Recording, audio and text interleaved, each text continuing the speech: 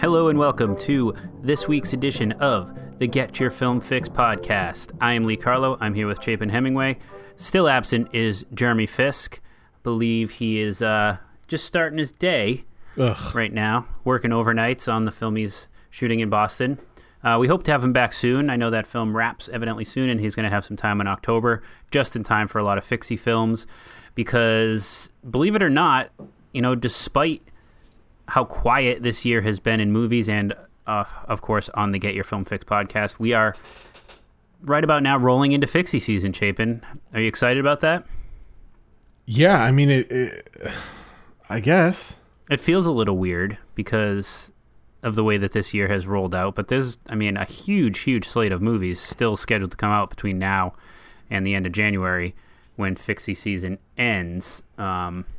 And we were talking last night. We hope to. You say the end of January or the end of December? Well, I think we go to January 31st, following kind of the award season eligibility for films released. And then I think in February we are planning on having the fixies. Does that sound right? We were talking about it last night, where we were discussing accommodations. We were, for this year, among other things, for this year's fixies. Okay, but this week we're going to be talking about Clint Eastwood's newest film, Cry Macho. He directed and stars in the film, and it is available in theaters and on HBO Max. Back when we had winners, I was afraid to lose you to the competition. 5 times you won the All-American. That was a long time ago, wasn't it? That was before the accident, before the booze. You know how many people told me to just cut you loose? You gonna say anything? Howard, I've always thought of you as a small, weak, and gutless man. But you know, there's no reason to be rude. You owe me, Mike. You gave me your word. And that used to mean something. My son, Rafael, he's in trouble. I want to get him out of Mexico. You want me to go down there and kidnap him? Please, just get him back up here. Just you? Just me. Okay, Chapin, before we get started, something very important. We talked about this last week. If you want to reach us, if you want your voice heard on this podcast, send your voice memos, send your emails to feedback@getyourfilmfixpodcast.com or feedback@gyffpodcast.com. Either one of those will work. We'll get them. You know, I was thinking, Chapin, we pay for that email address, for both of them, as a matter of fact. And I don't think we're getting our money's worth at the moment. So I would appreciate it if people thought about that a little bit as they're listening to the podcast. Well, we talked about we want to hear different voices, and so if you're someone and this who is the best way has talked to us about hearing more voices, and you're one of those voices, we'd love to hear from you. We'd love to hear from you regardless. But I think it's a nice way to encourage people to write in and tell us things that they feel about our work. Yeah, we'd love that. So Chapin, I almost said guys. I'm so used to it being 3 of us, just you and me. I should be used to that by now. Chapin, Cry Macho, directed by Clint Eastwood, one of the most prolific and iconic people in the history of the movie industry. He is 91 years old. He's been working for about 66 years. I looked back to his first job as an actor in a movie. It was in 1955. An uncredited role, but nevertheless, he's been working for 66 years. I tried to think of something to put that in context. The first thing, for whatever reason, the first thing I thought of was that Barack Obama was not born yet when Clint Eastwood started working in movies, and here we are, and he's still releasing a movie nearly every year, and not only directing them, but oftentimes starring in them. He's directed 45 films. He's appeared in more than 70 as an actor. And he is, perhaps more than anybody in the history of movies, the most recognizable person, most recognizable name, one of the most iconic names. I always think back to 1990, Back to the Future Part 3, which was now more than 30 years ago.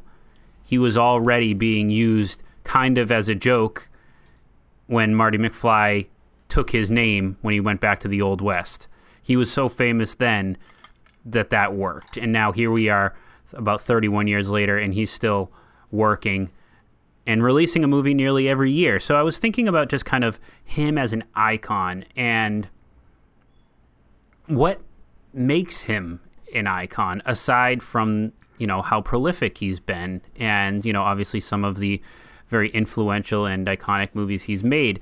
Because one thing that occurred to me is that despite how much I think we respect his movies and like a lot of them, I don't consider his movies must-see cinema.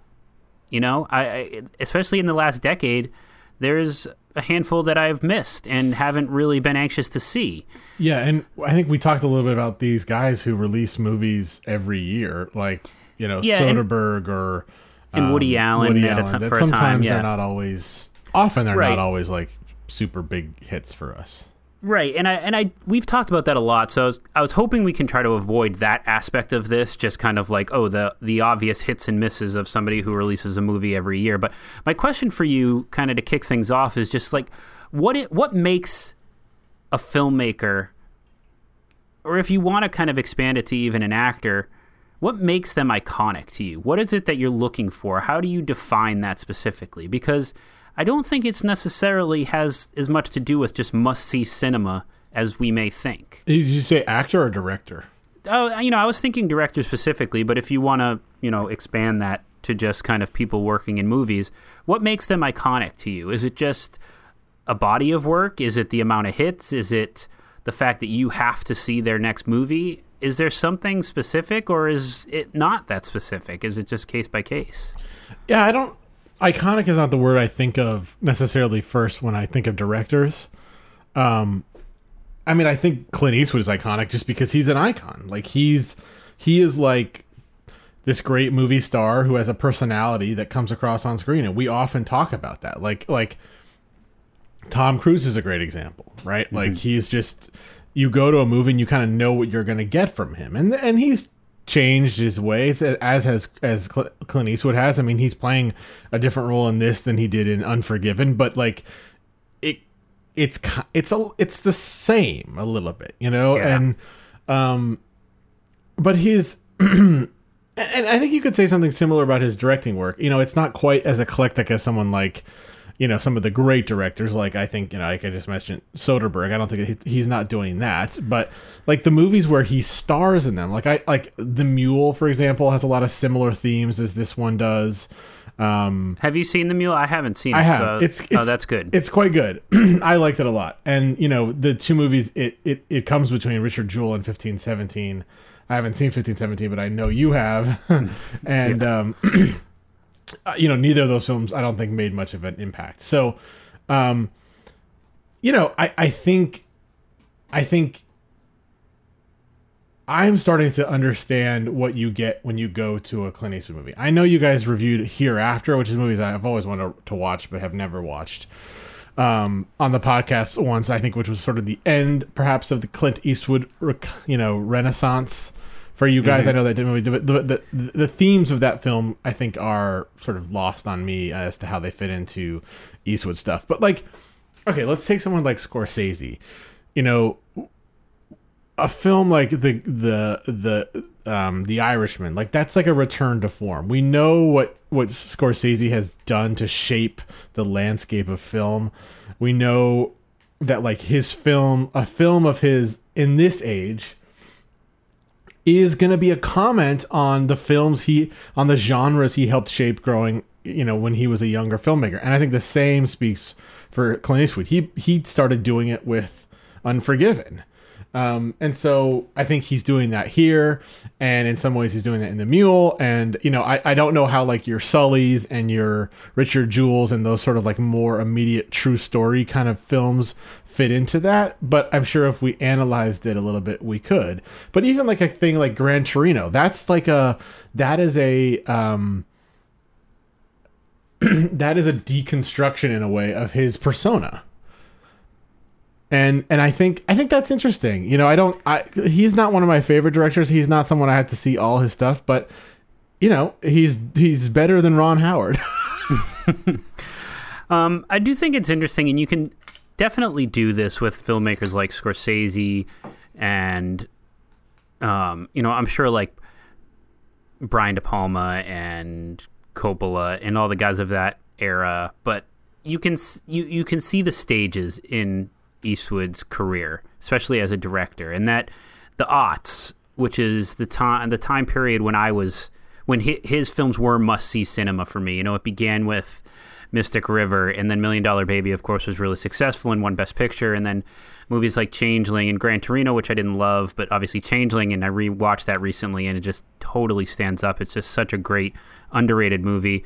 And that sort of ended with Hereafter. And then we rolled into this, period where he was doing a lot of movies about, true stories and like heroism and, 1517, Richard Jewell, Sully, all of those. So it's very clear that he has gone through these stages, but, he will always be known as the man with no name and the director of Unforgiven and Will Money. And I think that's why there's an attachment to movies like Gran Torino and Cry Macho and The Mule, where we're seeing Clint very much as like an aged Clint that we have grown to know. And I think that him as an icon is important in that regard because that's what people want to follow. So the movies that I like, Mystic River, which he's not in, Changeling that he's not in, $1 Million Baby, where he plays something I think very different. And, some of these I have to revisit. I don't know how they hold up, but the movies I've always been a huge fan of with his, of course I love Unforgiven, but it's separate from him, right? It's not Clint Eastwood on screen. And I think people look at Eastwood and look at his career and look at what he's known for, and they want that. They want to see that again, or they want to see how that's matured or aged. And so that rolls us into Cry Macho, which, I'm hearing a lot of things about how this movie is really just about Clint Eastwood and where he is in life, where he is post Unforgiven, where that has taken him. And, that critique sort of annoys me because I think it's sort of a way to skirt around reviewing the actual movie as we kind of always try to follow. But I do think that whether that's true or not, that's what people are looking for with Clint now. Like, they want his swan song, right? They want him to make a movie that, encapsulates his career. So here we have Cry Macho. He is kind of a older rodeo cowboy. He had a severe injury. He fell into pills and drinking. Sort of works for Dwight Yoakam's character, who hires him, asks him to go down to Mexico to find his long-lost son and bring him back to him. That's the story in a nutshell. We can get into the specifics of that and how it works within the screenplay. But, it's the journey of a old cowboy, and it's just kind of about Clint's outlook on life, right? At that point in his life, at 91 years old. So how did that work for you? Is that a good enough story? Does that work? Yeah, I mean, it's a small film. This isn't The Irishman, as we talked about. It's small in ambition. It's small in scale. Small in budget. But yeah, I actually quite liked it. I think it's got some good performances. I think he's quite good. He's not doing the whole. I mean, he's a grizzled old man, but he's not. I mean, he is like every bit of 91 in this movie. He definitely, yeah. It's like his age is very present, but he's not the like Gran Torino character or even the $1 Million Baby character. He's, I think, a little nicer, and I think I was sort of charmed by the idea that he is aware that may be getting a little old, you know? And like, I think I wish you had seen The Mule, because in The Mule he's got some really funny energy, but that's what I've heard. Yeah. That's not present here, but I do think, yeah, I mean, I think it works. You know, it's not a reinvention by any means. It's nothing transcendent, but for a small, enjoyable film, it's fine. It's, you know, you know, it's probably good we're watching this now in September, because like I start to get into my whole like existential, what is this movie trying to say stuff, you know, around the 1st of October, which pisses you off. Yeah. And you're like, where is fucking Tenet? Yeah. And so, you know, I want these movies to start like saying things around that time. And, you know, this movie, I don't think has a lot to say. I mean, you know, it's musing on a sense of identity and manhood and things like that. But, you know, I don't know. Does this speak to you about the border crisis? I don't think so. It's not talking about like modern events. And I think it's like, no. I mean, it takes place in 1980 right. too. It was interesting that it was chosen to be a period piece. Yeah. Let's come back to the you know, viewpoints on manhood and stuff, because I think there's certainly a discussion there.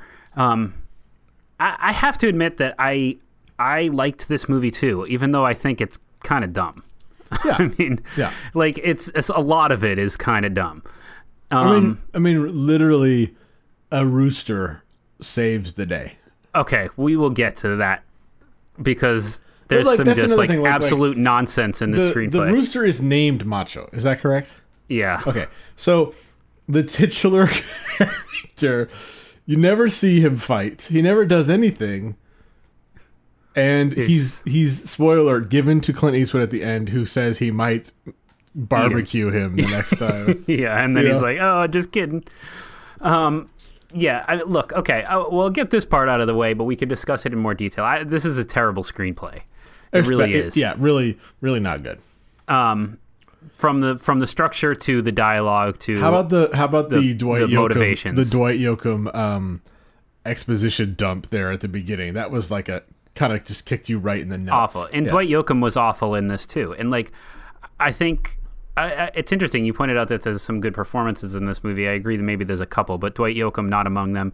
And also, how long did that part take to shoot? Like 3 days. Well, that's the you thing. You could have gotten anybody to be that role.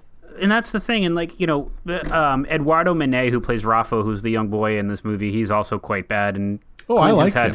I liked him. Oh, really? I thought he was awful. Clint has had his fair share of bad child performances in movies, Gran Torino, Mystic River, all of them, and sometimes they just don't matter, and maybe it doesn't totally matter here, but... Isn't The Kid in a Perfect World really good? The Perfect World? Yeah. Are you talking about... That's not a Clint movie. Yeah, it is. What are you talking about? A Perfect World. With Kevin Costner. Oh, that goes way back? Yeah. I haven't seen it. But the Dwight Yoakam point, you know... It's so evident that Clint shoots quickly, right? Like, there's no, like, let's try that again. Let's fix this performance. It's just like, deliver the lines and let's move on. And, you know, it hurts the movie because it is an exposition dump. And ultimately, everything that Dwight Yoakam is saying is setting up the entire story. So the fact that it's not delivered well is obnoxious. But there's more to gripe about with the screenplay. What I really liked, though, in this movie is the relationship he had with Marta, who's a Spanish woman that he meets in Mexico while they're sort of biding their time down there. And it was just a very poignant love story. And I kind of wish that the movie was built a little bit more around that, because there's not really a before with Clint's character. You know, right. We learn that maybe he lost his wife, but... There's not much. His child, yeah. Yeah, and there's not much, and I wish there had been more, and I wish that was kind of more what this movie was about, leading him to that woman and maybe giving him some sort of an existential crisis, some sort of decision he has to make surrounding that outside of just his job to get this boy back to the border. Because I thought they worked really nicely together. It was a very quiet, very like poignant and understood relationship that they had. They both lost things. They're both at this older, later part of their life where they're not looking for a lot, but companionship is important. And I just wish that was more what this movie was, because that was great. And everything surrounding it was just so lackluster and rushed and lazy. And I just felt like the screenplay sucked so much that even the good parts couldn't save it as a whole. But again, like I said, I liked this movie because that was sort of the central piece, whether it meant to be or not. Yeah, and the romance, there with that, them going to that little town, and of course the barkeep woman, that sort of nods to what the history of the Westerns. I mean, I'm thinking of the Rio Bravo, for example. So yeah, I like that part too. I think it even looks at Once Upon a Time in the West, which is a Sergio Leone movie that Clint is not a part of, but that woman is just very reminiscent of Claudia in Once Upon a Time in the West, just like a very strong solo woman. You have that scene where she basically tells the deputy to get the hell out of there, and you just kind of see her strength as an older woman and in the West, knowing what she has and what she needs to do. And I found that to be a nice little callback. Yeah, that was nice. That reminds me though, the weakest part of this movie are the villains.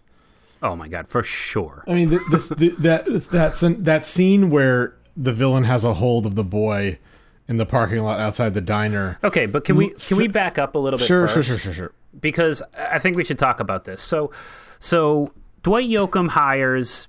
Well, I don't even know if he hires him. So just a little background on the story. Dwight Yoakam and Clint Eastwood go way back. Dwight Yoakam owns this ranch. It sounds like he maybe owns the rodeo where Clint worked.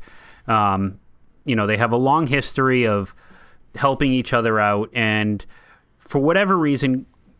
Dwight Yoakam's character feels that Clint Eastwood owes him and needs him, inexplicably needs this 91-year-old to go get his son from Mexico and bring him back because he's the only man that can do it. Yeah.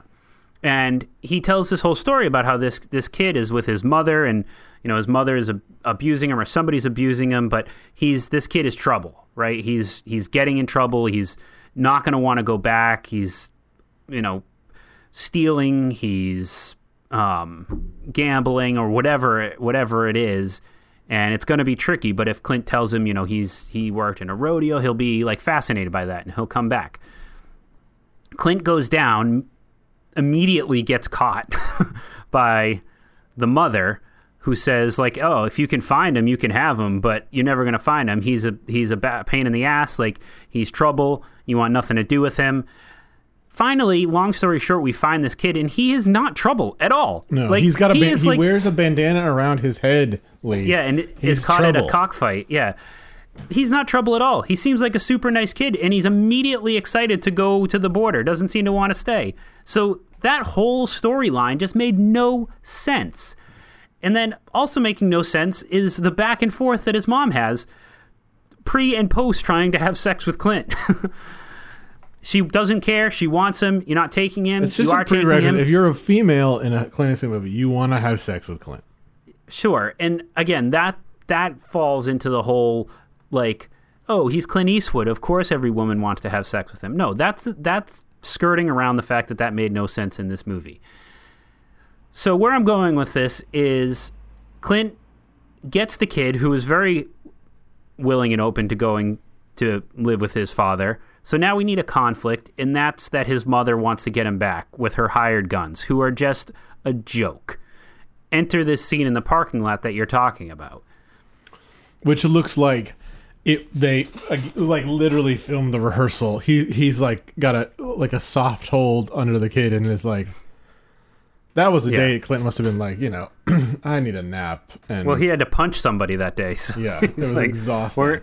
We're doing one punch, and then we're getting out of here. And then again later, the guy shows up at the end and crashes their car, defeated by a rooster. defeated by a rooster, and they just drive away, and the guy's like kicking the dirt, being like, "Arr, Oh, damn. And why is the mom? Well, first of all, why does the mom have henchmen? Is that ever explained? This is again, no. She's rich, I guess, but like If this you're is the problem. rich like, in Mexico, you have henchmen. Is that the idea? this screenplay is just so bad. It's so bad. It's the first draft from a high schooler, and typically, maybe like we were talking last week with Black Hat, we'd say like bad screenplay, auteur director elevates it to a certain extent, but I don't think that Clint Eastwood is an auteur. Like, he doesn't do a whole lot. He shoots the screenplay, and that's what we get. There's just enough nice things about this movie to make it work, but it's also unwatchable at many points. And I think a lot of it has to do with Eduardo Manet, who I just thought was so bad. Oh, I liked him. I didn't mind him. I thought he had an interesting energy. I mean, he didn't have a lot to do. The script, was not kind to him, but yeah, I don't know. I mean, are you saying that Clint's direction is like transcendently? No, his direction is rushed, and it becomes more and more clear with some of the movies like this. It's interesting. It's like, he makes a movie a year essentially, and it seems like every now and then there's one that he puts a little more effort into. Okay. And maybe The Mule is a good example of that. And Changeling was I don't want to go back a decade ago, because he had a stretch where I think there were a lot of movies he was putting effort into. He had Mystic River, he had Flags of Our Fathers and Letters from Iwo Jima, Changeling, Gran Torino, all these movies that clearly, took time and effort, regardless of how long his shooting days were. But I would say more recently, like, movies like Richard Jewell and Sully and 1517 and this just feel rushed. They feel like, or I should say, you can see the famous short days on screen. Sometimes, and yeah. That was never present. He's famous for that, right? He's famous for just like, only 1 or 2 takes, 8-hour days, or whatever it is. I'm sure the legend is not as true as reality, but you can see it in this movie. Like, you can see it with the scenes with Dwight Yoakam. You can see it with the way these scenes with the henchmen play out. Like, it just is like, it doesn't give you any sense of drama because it doesn't let you sit in it long enough. Like, these henchmen show up, and that scene lasts 10 seconds before the rooster helps him escape. And it's just like, oh, that's the end of that. Which is why I liked the scenes with Marta, right? That's a good portion of the movie. This is a, hour and 45 minutes long, and I would say that 45 minutes of it take place in that town, where we get to know her. We see her affection for them. She tries to bring them breakfast. They talk. They're going to leave. They spend more time. Like,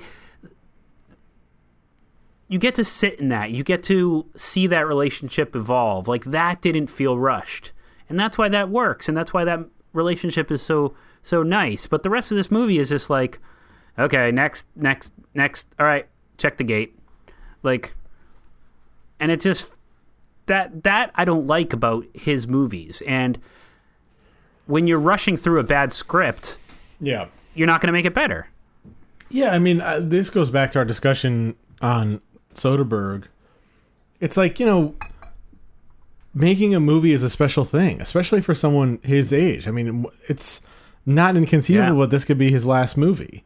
And with that hanging over your head, I think, he just looks at it differently than we do. I mean, maybe we, because we don't get to direct movies as often as Clint Eastwood does, but, really silly. Making a special movie, I think is really important to a lot of filmmakers. And sometimes it's like, well, this is just what I do. I'm a director, I make movies. But I think that drive, I think like when you look at someone like Tarantino, someone who film and PTA and those auteurs, the auteurs we love, making a movie for them is incredibly personal. It's incredibly important, and they want to make the best movie they possibly can, and they want to say something, and they want to Every time. Yeah. every time, and that is special in a way that, those kind of workhorses like Clint Eastwood and Woody Allen and Soderbergh to some extent. I think Soderbergh's a separate thing. Yeah, he's a separate thing. Always trying something new. Yeah. But like that is an important ingredient to film, and maybe like the pandemic has solidified this in my head a little bit more. Like going to a movie is a special thing, or at least it feels that way now. Like seeing a movie in the theater, especially for us, right now. I mean, I love going to the movies, but right now, like it's still. It was summer a little bit ago. It's a tough decision to make. It's like, it's something special to do, and you want that experience to be special. Did I talk to you about the Jaws screening I went to? No. I went to go see Jaws on 35 millimeter, and that's why I went, because it was on film, and I'd never seen Jaws on film.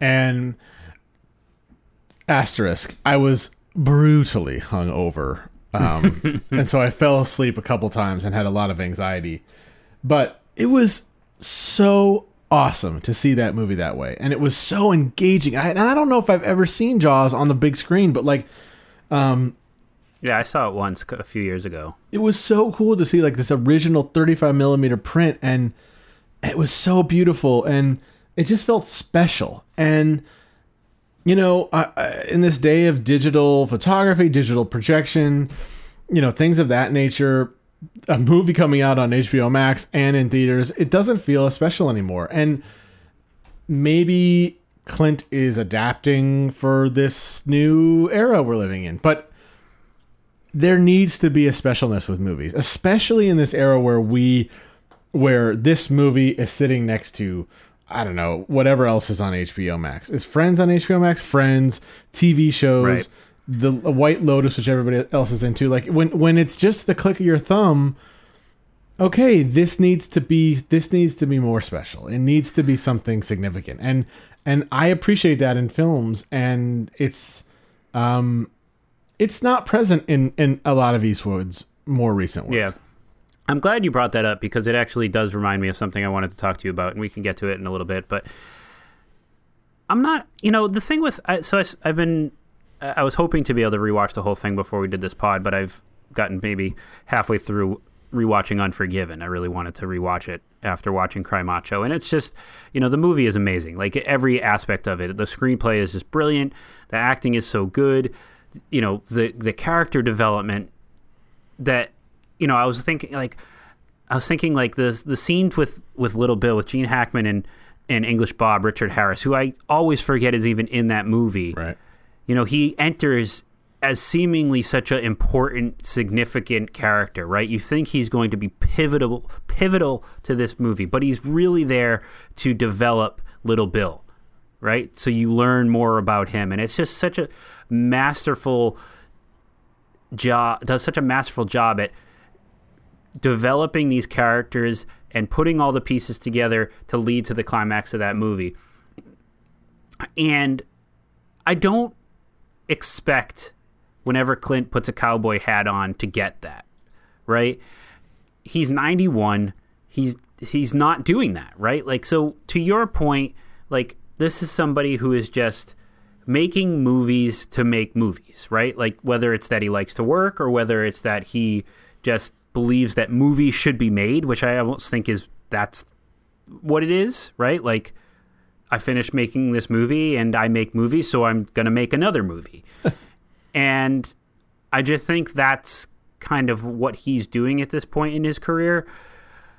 But it's always going to be frustrating, regardless of who we were talking about, to see, what a filmmaker is capable of in a movie like Unforgiven. And then granted, nearly 30 years later, we're talking about Cry Macho, but seeing just like almost the total inverse of that, right? he took an amazing screenplay and did an amazing job directing it with amazing actors, and then here has a shitty screenplay and films it really quickly with not great actors. It's just like the complete opposite. So even if there's parts I like, there's always going to be like, you're better than this. Like, you can do better than this, even if you're working quickly, as you always have, even if you're 91. I just think, like, we can, I don't know if I want to say demand more, but expect more from filmmakers who have proven that they're good. Sure. And I think that's kind of what gets on my nerves a little bit about Eastwood just kind of rolling these out. Like, I was sort of excited about Cry Macho, as I'm sure everybody was, because you're like, it'll be interesting to see what he does with a Western at his age. Like, what is this going to be? And I give it credit. It did settle into this very, like, small, poignant love story, but ultimately, that isn't what the movie was about. You know, it tried to be about, like, what does it mean to be a man, like you were bringing up before, which I think is totally lost in this movie. Like, it's just, like, shitty lines of dialogue. Like, oh, I named my rooster Macho. You know, if you want to name your cock Macho, that's okay with me. Like, oh, very clever. And, like, it's, like, is the rooster supposed to be a metaphor for something in this movie? That doesn't work. That's why I was like, hone in on that love story. That's what worked. Make that movie. Yeah. But it's interesting that you brought up kind of the specialness of movies and that being gone, because I was thinking about this the other day. You know my relationship with the superhero movies, the Marvel Universe. You know, I think of the three of us, I fall in the middle. Jeremy wants nothing to do with them. You like them. I've warmed up to the idea of them, but still don't tend to see a lot of them. But at no point in the last 20 years since those movies, or 10 years or whatever it's been since those movies have started coming out, have I ever wanted more of them as much as I do now. Because those signified events for movies. And that is very much gone. At least temporarily. Maybe it will come back when this pandemic is finally behind us. But I really found myself longing this year. You know, I've been back to the movie theater a couple times, but I really found myself longing this year for the excitement of a movie release. You know, we've got some amazing directors coming out with movies this year. Paul Thomas Anderson, the Coens, Spielberg, Wes Anderson, if you want to throw him in. Ridley Scott has 2. And my excitement level is just not what it used to be, because I don't feel like movies are events like they once were. And I think that does have a lot to do with streaming. You know, this is a perfect example. I even looked to see if there was a good time for me to go see this in the theater as opposed to watching it on HBO Max. But That's it only funny. had like 3 times. I didn't even and it just came consider out. it. But, you know, that's where we're at, right? And, you know, I think a lot of those movies a lot of those, like the Coen Brothers movies on Apple, you know, that looks amazing. The teaser trailer came out for that. Black and white looks amazing. Like, we should see that in the theater. And we may try to, but it's going to be available on Apple, and that's going to be tough to not at the same time though. Ignore. Well, anyway, like, I just think it's interesting. We've had all these discussions about streaming versus theaters, and I've sort of been a big advocate for streaming, right, and how they can coexist. And now I'm sort of thinking, like, man, streaming is taking away something really valuable, and that is the excitement and the event and the specialness of movies. Yeah. Because they are essentially no different than TV now, right? Well, and I think miss they are that. still different than TV. I don't want to. They are, but, you know, if I'm trying to think of a good example. You know, when Game of Thrones was on and a new episode would come out on Sunday, you know, looking forward to that release of the next episode versus looking forward to a release on HBO Max next Friday, what's the difference?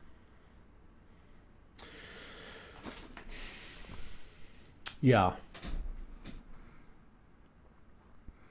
versus 2 years ago, you know, a movie's coming out in theaters. You know, I think we're past the point where we're there opening night all the time, but we would always still see it relatively soon after its release. In the theater, we'd be super excited about it. We'd be talking about it for a long time. I mean, it seems a long time ago, but you only have to go back 10 years, 11 years to Inception being released. Right. Right? And there has never been a movie, I think, that the three of us anticipated more. Yeah. And, you know, Tenet was marred by the pandemic and trying to figure out how that movie was going to be released. But I was not as excited about that regardless as I was for Inception because of the way that the industry has changed. And I think in many ways it's for good, right? But I do miss the specialness of a movie release. Yeah, I do too.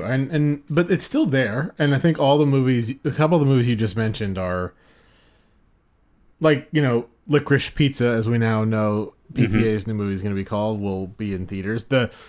They evidently, my local, where I saw Jaws in 35 millimeter, they received a 35 millimeter trailer of Licorice Pizza. Yeah, it's apparently very hard to see it. Yeah, and so tempting to go see whatever is playing there to get a glimpse of it. But yeah, I mean, there's things like that filmmakers are doing to help keep that stuff alive, which is cool.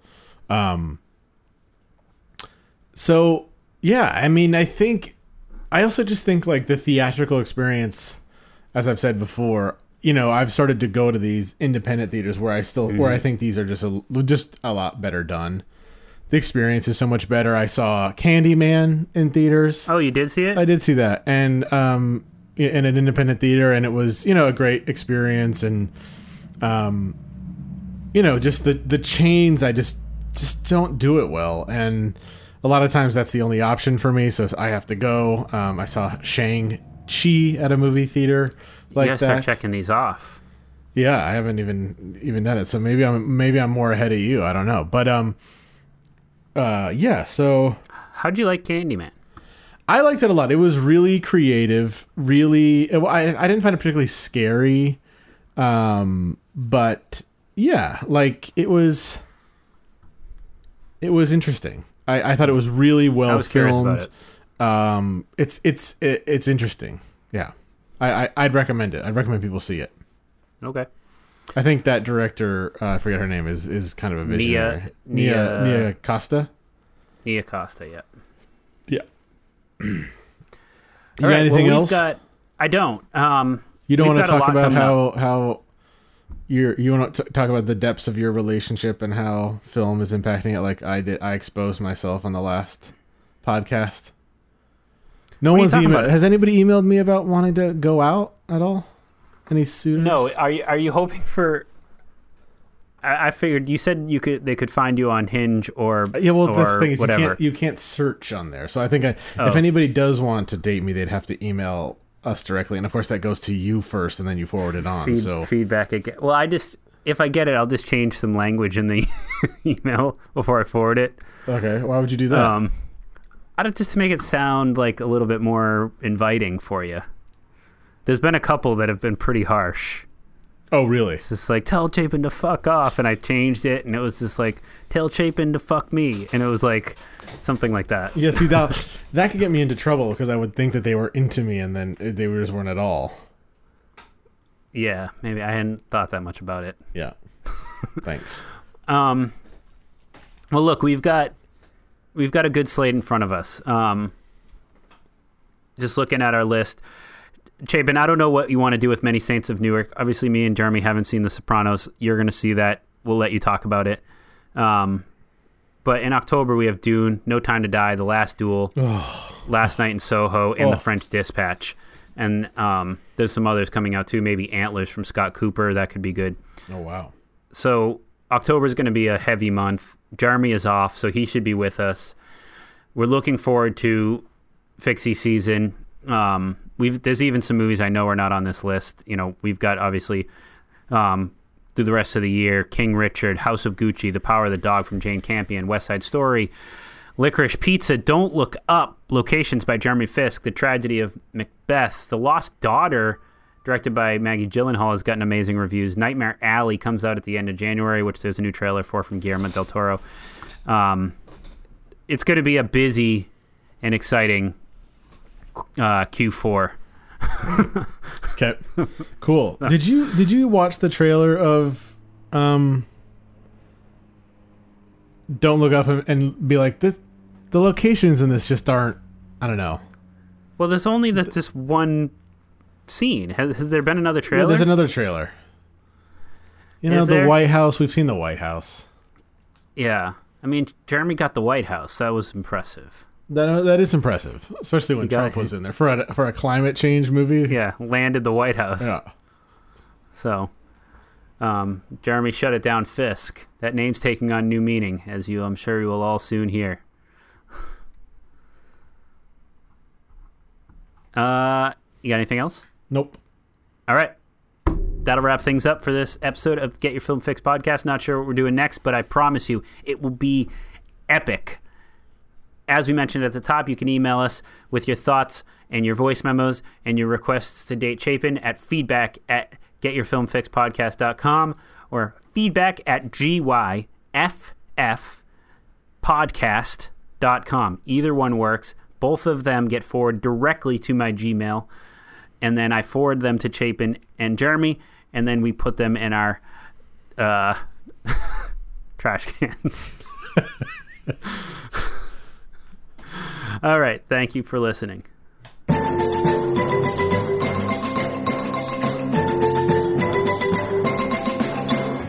I'm staying. I'm finishing my coffee.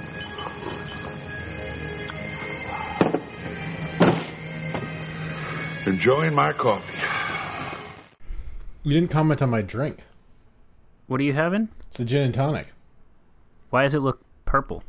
It's Empress Gin. Have you heard of this? No. It's naturally purple. It's really cool. And it changes, the color changes depending on what you mix it with. Oh, that's cool. Is it good? Mm-hmm. I've really been getting into gin. Evidently, it is the mixologist's hard liquor. That's what you want to use. It's the most complex, and yeah, I like there's gin. So many different types. Yeah, it's not like vodka where they all kind of just taste the same. Yeah. All right, you ready? Yep.